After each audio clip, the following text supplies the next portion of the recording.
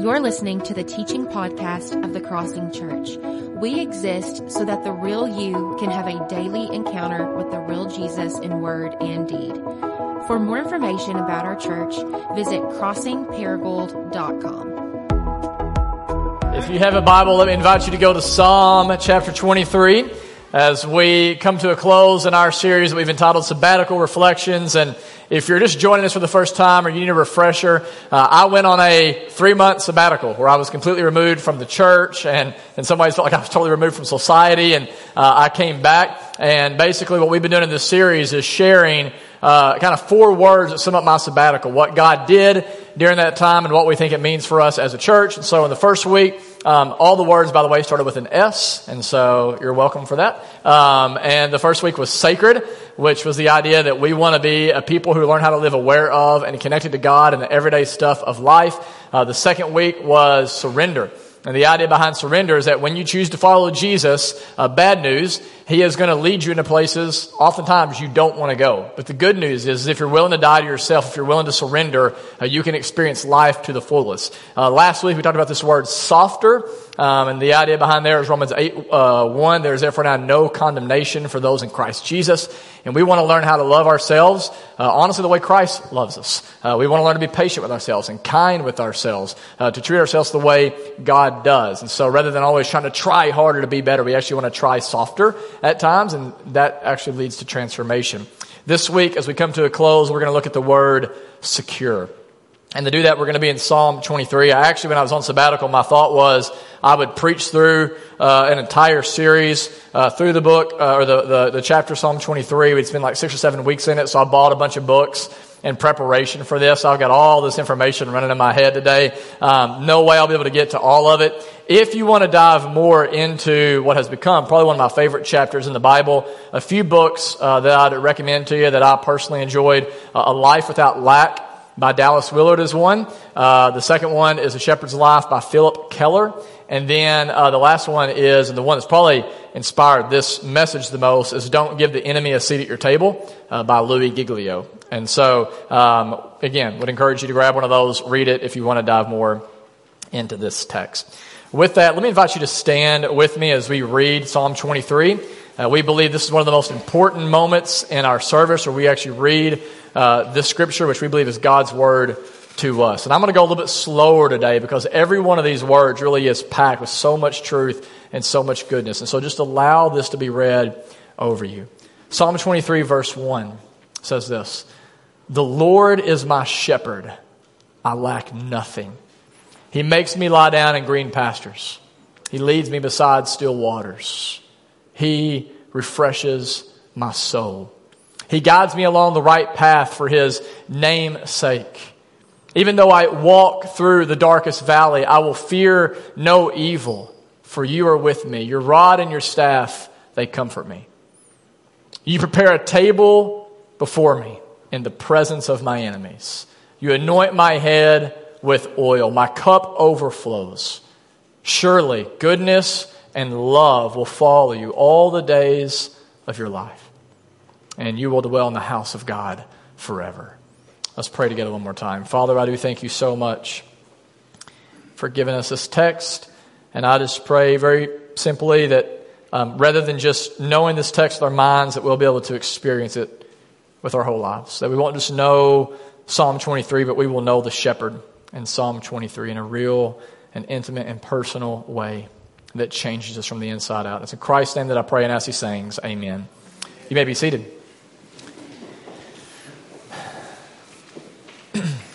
Psalm 23 is one of the most popular passages in all the Bible. If we were to do a top 5 list of most popular, most familiar texts, John 3:16 would be on there. The Lord's Prayer would probably be on there, maybe Philippians 4:13. But at the top, or at least close to the top in that list, would be Psalm 23. We have heard it read at funerals many times. We have seen it referenced in movies like Saving Private Ryan and heard it rapped about in songs like Gangster's Paradise by Coolio. We've seen it hanging on grandma's wall or in a church hallway.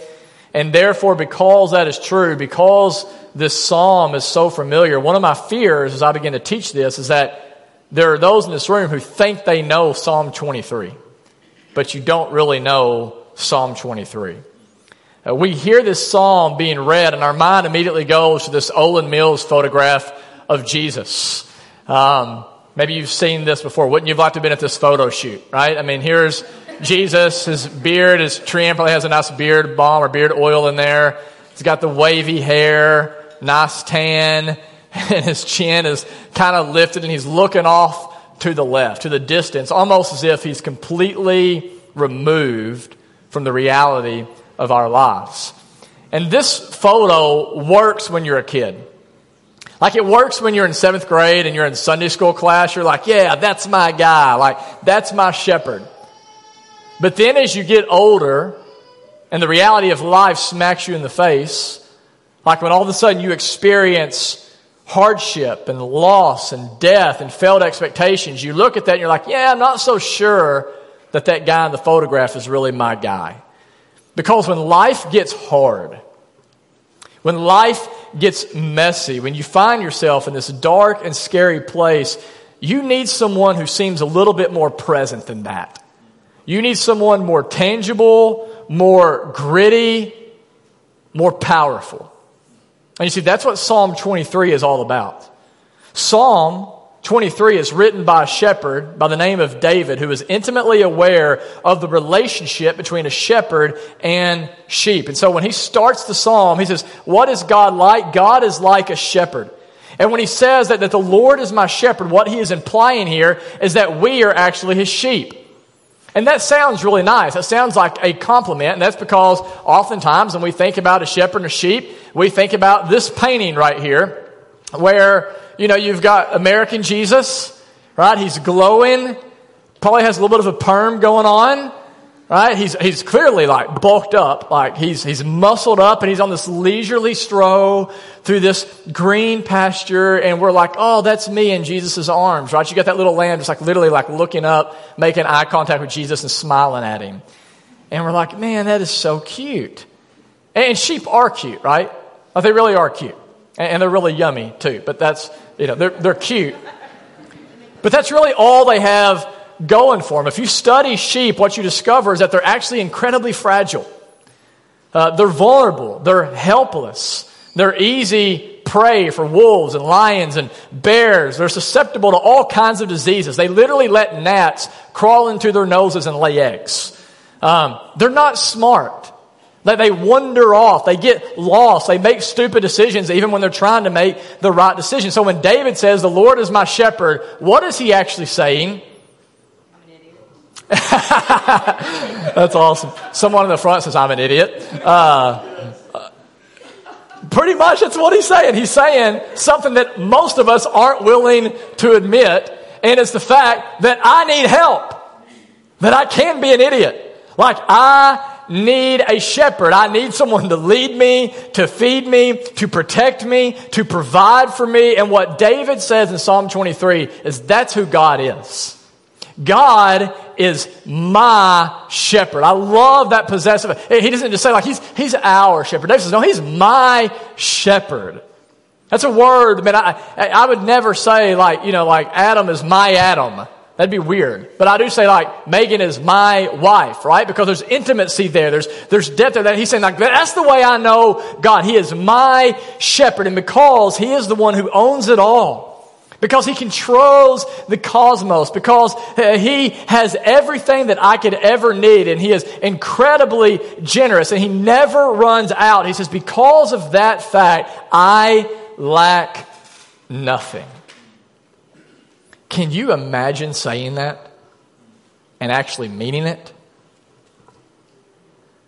I lack nothing. There's nothing that I can think of that I need. In the New Testament version of Psalm 23, Paul in Philippians 4:11 says, I have learned how to be content in all situations. Can you say that today? No matter my job, no matter my health, no matter my marriage, I have learned to be content in all situations. How is this possible? Paul says in Philippians 4:13, because I can do all things through Christ who strengthens me. Some of you are like, wait a minute. Like, I thought that verse was about scoring touchdowns or like hitting home runs. Like, nope. Like, the context of Philippians 4:13, I can do all things through Christ who strengthens me, is all about contentment. It is about living the life that Dallas Willard referred to as a life without lack. A life where we realize that because Jesus is my shepherd, then no matter what happens, I am safe and I am secure and I am supplied with every single thing I need in this moment. Guys, I understand that this seems like preacher talk. Like this seems like a pipe dream. Totally get it, but it really is what Jesus is calling you and me to step into today. He's calling you into a life without lack. Habakkuk chapter 3 is one of my favorite passages in the Bible. When Megan and I got married, I had a lady paint this scene. It's that's inspired by Habakkuk chapter 3. It hangs in our dining room, and it's kind of a prayer over our house.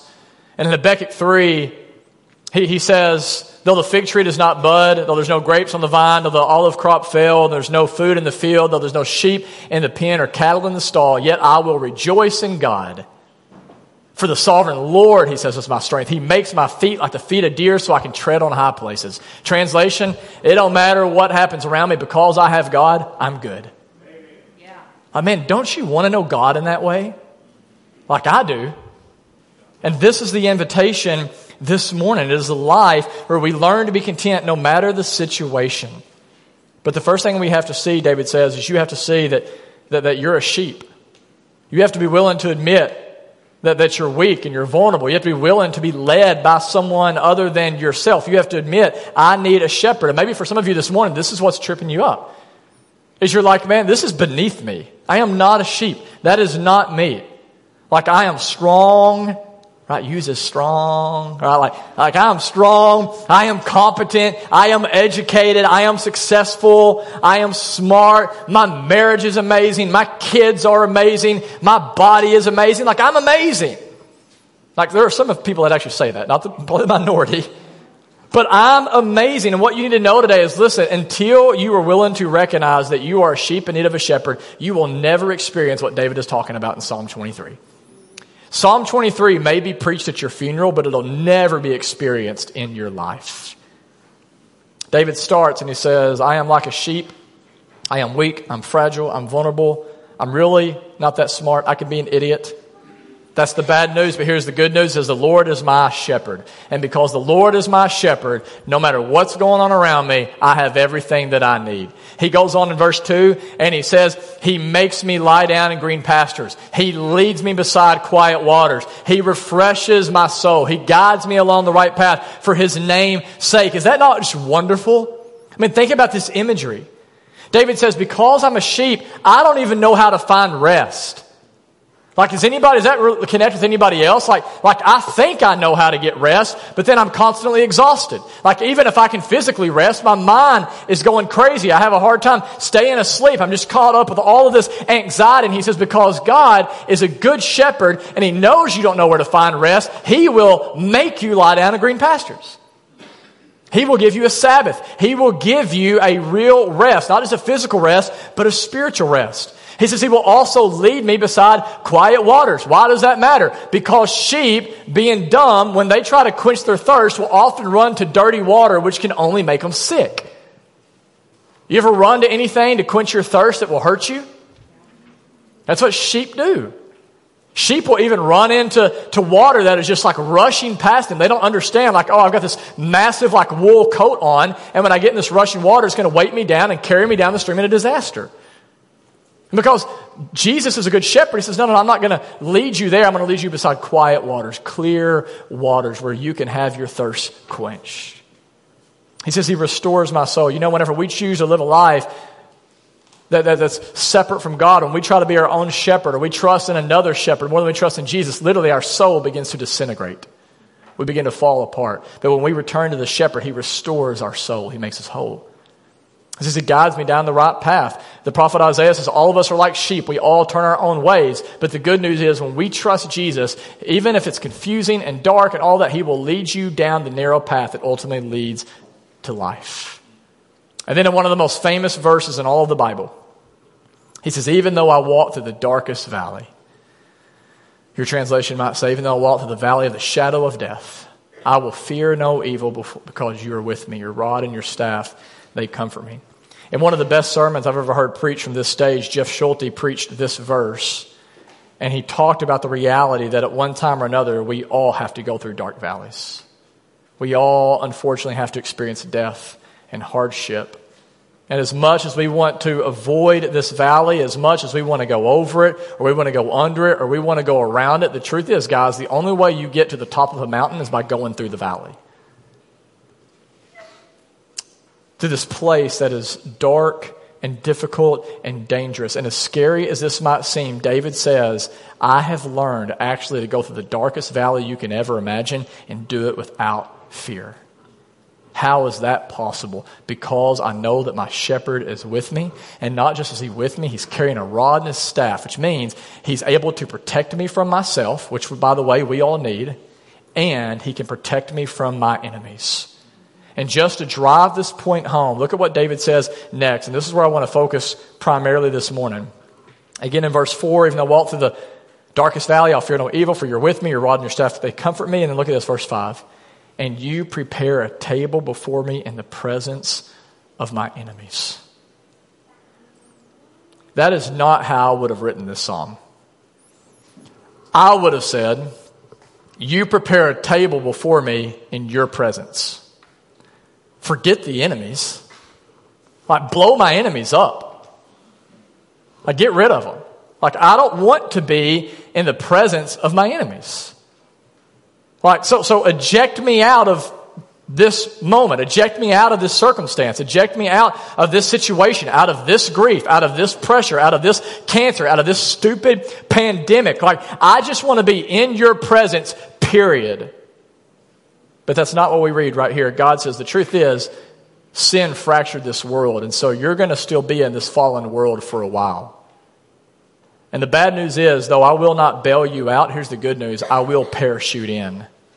And I will come and I will stand with you right in the middle of your pain, right in the middle of your suffering, right in the middle of your loss. And not only that, I will prepare, he says, a table before you in the presence of your enemies, in the presence of the hurricane, in the presence of the terrorists, in the presence of the pandemics, in the presence of the political and the racial divides and all of that kind of stuff. He says, and I will anoint your head with oil, your cup will overflow, and no matter what happens, you can bank on this truth. Surely goodness and love will follow you all the days of your life. And your future, where are you going? You're going to dwell in the house of God forever. We got to get a picture of this. And so what I decided to do is go back to my college ministry days. In college ministry, the only way you can keep college students' attention is you have to have an object lesson. You always have to use some sort of a prop. And so I thought, I want to do this right here. And by the way, this beautiful layout is courtesy of Heather Watson. So can we just give Heather Watson a round of applause? This is literally what their dinner looks like every night at their house. So let that shame you. That's not true, is it, Heather? Okay. Well, that does look really good. All right, so for the purpose of the illustration, you guys are all my enemies. Okay? Like, it's an illustration. I love each of you, some more than others, but I do love each of you. And hopefully you love me, right? And so, but for this purpose, you're my enemies. Your trouble I didn't ask for, your problems I don't want, your situation I don't want to be in, your criticism, your pressure, your bad news, your criticism, you're all of that. But in the presence of my enemies, there's a table that has been prepared for me. And I'm invited to have a seat at it. And I want you to just think about this. This is the image in Psalm 23. You're surrounded by enemies. All of this bad stuff is going on around you. But here's a table loaded with food, loaded with drink, and God is there with you. And he says, hey, I know all that stuff's going on out there, but man, let's just feast. Because God's not anxious. Like, you're in the middle of a war, but he's calm. And he says, man, let's eat, let's drink. And by the way, I want you to know that the bill is paid in full. I've covered the entire cost. And guys, look, as you think about this image, eating a meal with God, this is the Christian life. If you want to know what is a snapshot of what the Christian life is, this is it. Being with God. a relationship with God, communion with God, fellowship around the table with the creator of the universe. And it's what we are invited into. And you see, because the devil knows that this is true, because the devil, look, please hear me, because the devil knows that this right here is the source of our joy, because he knows this is the source of your life, this is the source of peace, this is the source of your strength, let me show you what he is going to try to do. Let me show you this. What he will try to do is pull up a table or pull up a chair right here at the table. And he's going to begin to try to get into your ear for the purpose, Jesus says in John 10:10, to kill, to steal, and destroy. Peter says in 1 Peter 5:8, he says this, that he says, we need to be alert and be sober-minded, for your enemy, the devil, prowls around like a roaring lion looking for someone to devour. So while you're here trying to devour the food, you have an enemy who wants to devour you. And the way that he wants to do this, listen, please hear me today, the main way that the enemy wants to take you down and rob you of your joy and your peace in your life is through feeding you lies. That is his primary strategy against you, to get you to doubt the truths about who God is and who you are. And if you're like, I don't know about this, you're like, this isn't in the Psalm. Like, where are you getting this at? Like, the devil would never pull up a chair at a table where there's food and it's just God and other people.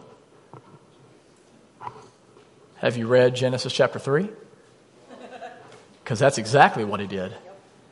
You have God, and you have Adam and Eve, and you have food. And he just pulls up a chair and he begins to get in their ear. And here's how he begins to do this. Like, he's so clever. He's not going to sit at your table and say, you see this orange? I'm about to choke you to death with this sucker. He's way smarter than that. Here's what he does instead. How are you? Because that's all we want, is for someone just to ask us, how are you? How are you? Hey, are you still with that same lady? Is she still nagging you? Really? She's still burning dinner sometimes? Not getting the laundry done like she's supposed to? She's showing you the same respect that lady does at work? Wow. Y'all are still together, really. I don't know any other man who'd stay with that woman. She's crazy. You know her mom hates you, don't you? They talk about it all the time, dude. They're against you, man. Like, she don't care about you. Matter of fact, she might be cheating on you.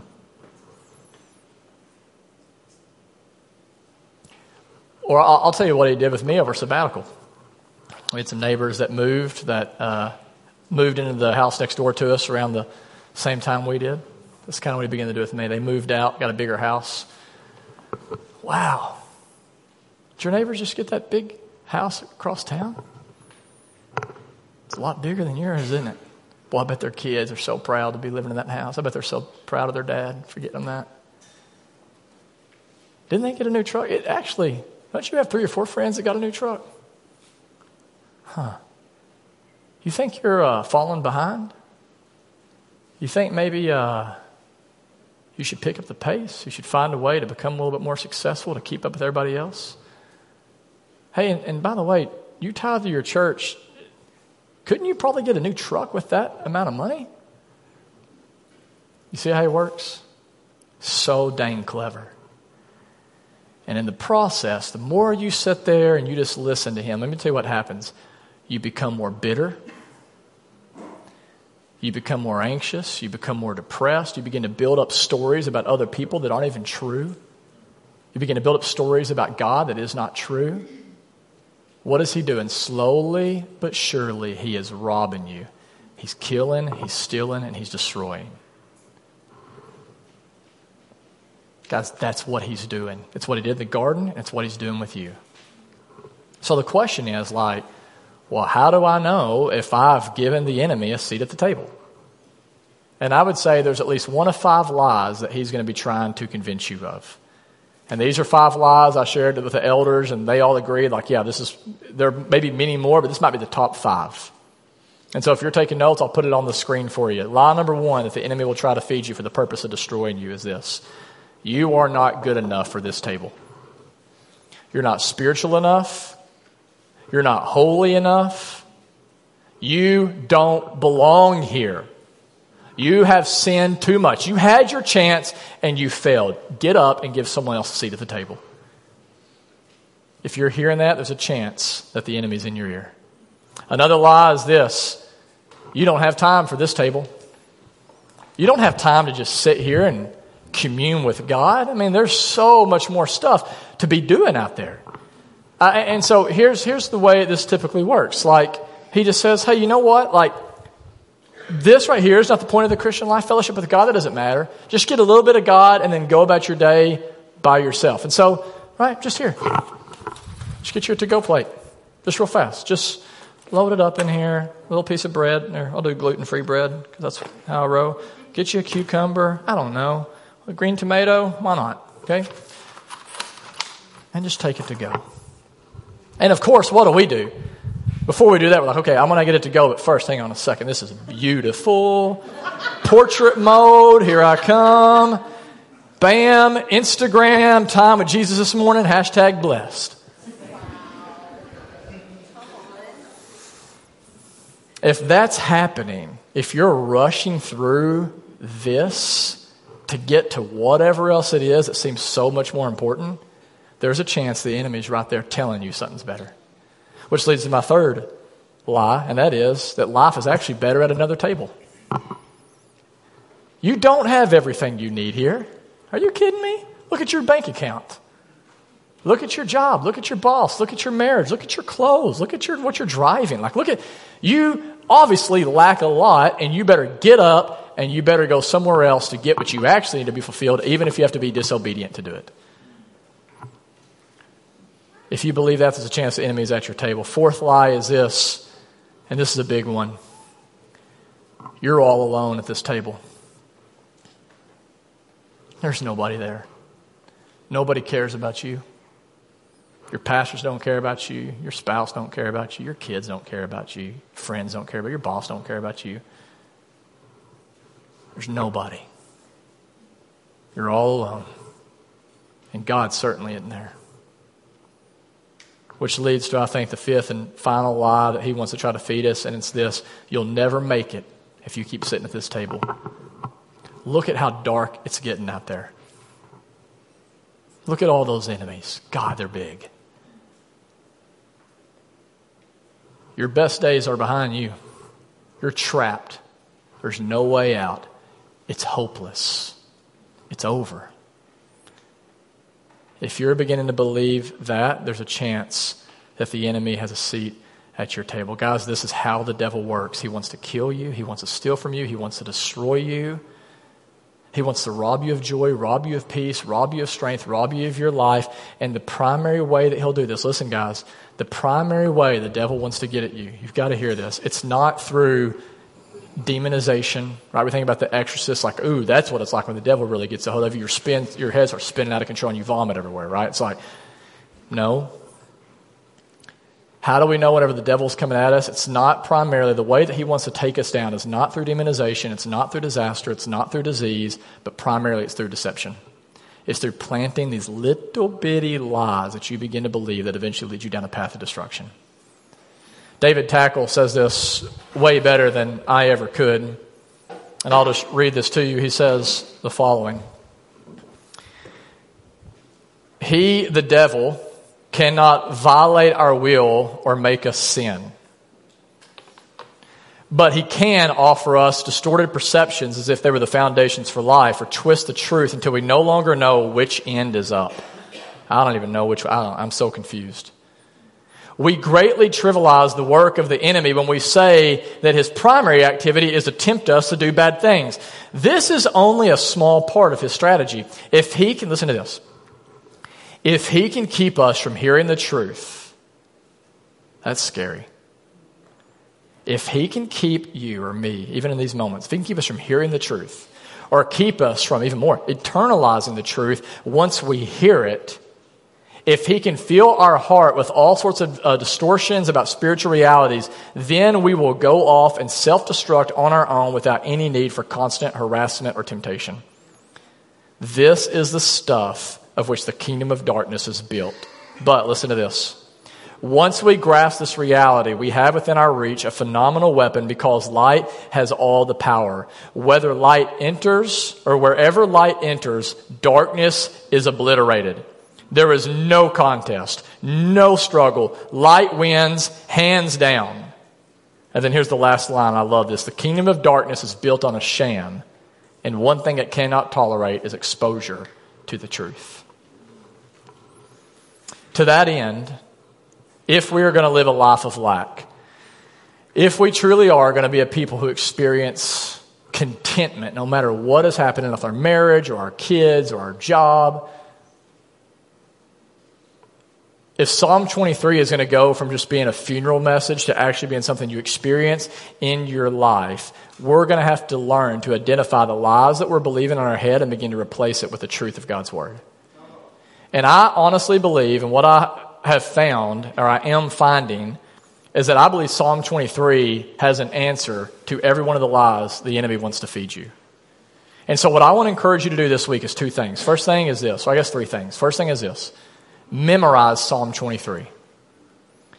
Scripture memorization, guys, please hear me, is paramount in your fight against the devil. Dallas Willard says it like this. Scripture memorization is an essential element of a life without lack. It enables us to keep God and His truth constantly before our minds, allowing His word and His wisdom to shape our thoughts and therefore our entire lives. This week, I really want to encourage you, memorize Psalm 23. Secondly, I want to encourage you to identify lies that you've been tempted to believe. Maybe it's one of the 5 lies that I just shared.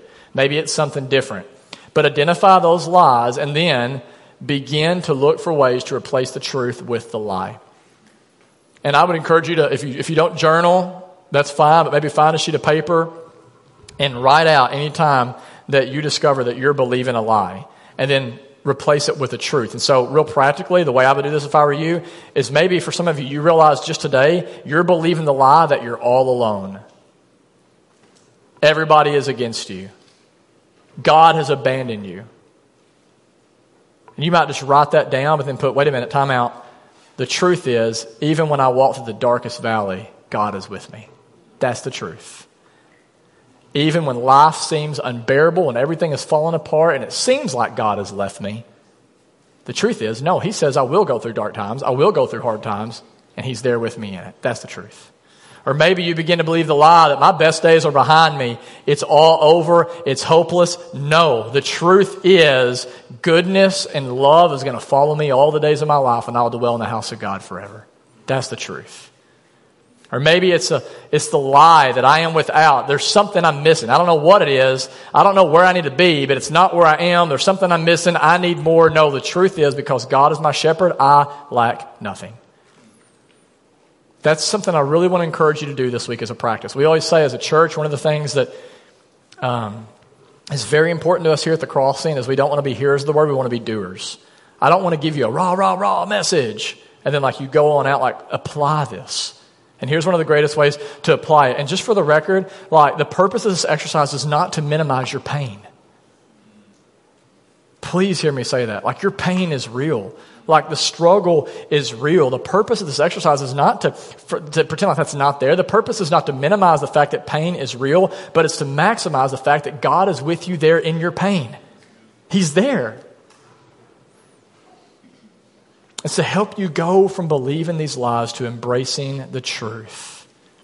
And to help us do that today, to feast on this truth, we're going to do what we do every single week. And this is not like just a check a box and let's get out of here. We believe this is so incredibly important. We come to the Lord's table every single week. Now, it looks different because of COVID and we got these little things, but that's what this is. The early church, it would have been a literal table. It would have been like this. This is what communion would have looked like. That's why, by the way, and Paul, when he's talking to the Corinthians, and he's like, hey, stop getting drunk on the communion wine. Like, why are they getting drunk on it? It's not because they have a low tolerance of alcohol and like one little sip's knocking them out. It's because it was a feast. It was around a literal table. Now, we don't get to do that right now. Hopefully one day we'll figure out a way to get to that. But we do have this cup, and we do have this juice. We do have the bread. The bread there on top represents the perfect life of Christ. The juice represents his blood shed for us. And this week, listen, as you take this, and we're almost done, here's what I want you to remember. I want you to remember that as you take this, if you have trusted in Jesus, he is your good shepherd. He is everything you could ever need. He is the way, he is the truth, he is the life. And the reason that you can sit at this table with confidence in the presence of your enemies is because Jesus, he went into the biggest battle we could ever face, and he took on the largest, scariest enemies we could ever have, which is the enemy of death that most of us are terrified by, and the enemy of sin and the devil. And he didn't just endure death on a cross, he conquered it, because 3 days later he rose from the dead. You know what that means? When we sit at the table with God, he's not just our shepherd, he is a warrior king. And he reigns victoriously. And he ain't freaking out by anything that's happening in our world right now. Grieving it, but he ain't freaking out because he knows how this ends. And the day as you take the juice and you take the bread, take it in victory. And remember that this right here is just a reminder that the enemies that seem so big and scary, they're under the foot of Jesus. And if they're under the foot of Jesus, Paul says in Ephesians 1, because we are the body of Christ, guess where our enemies are? They're under our feet. So we are more than conquerors through Christ. Remember that today as you partake of communion.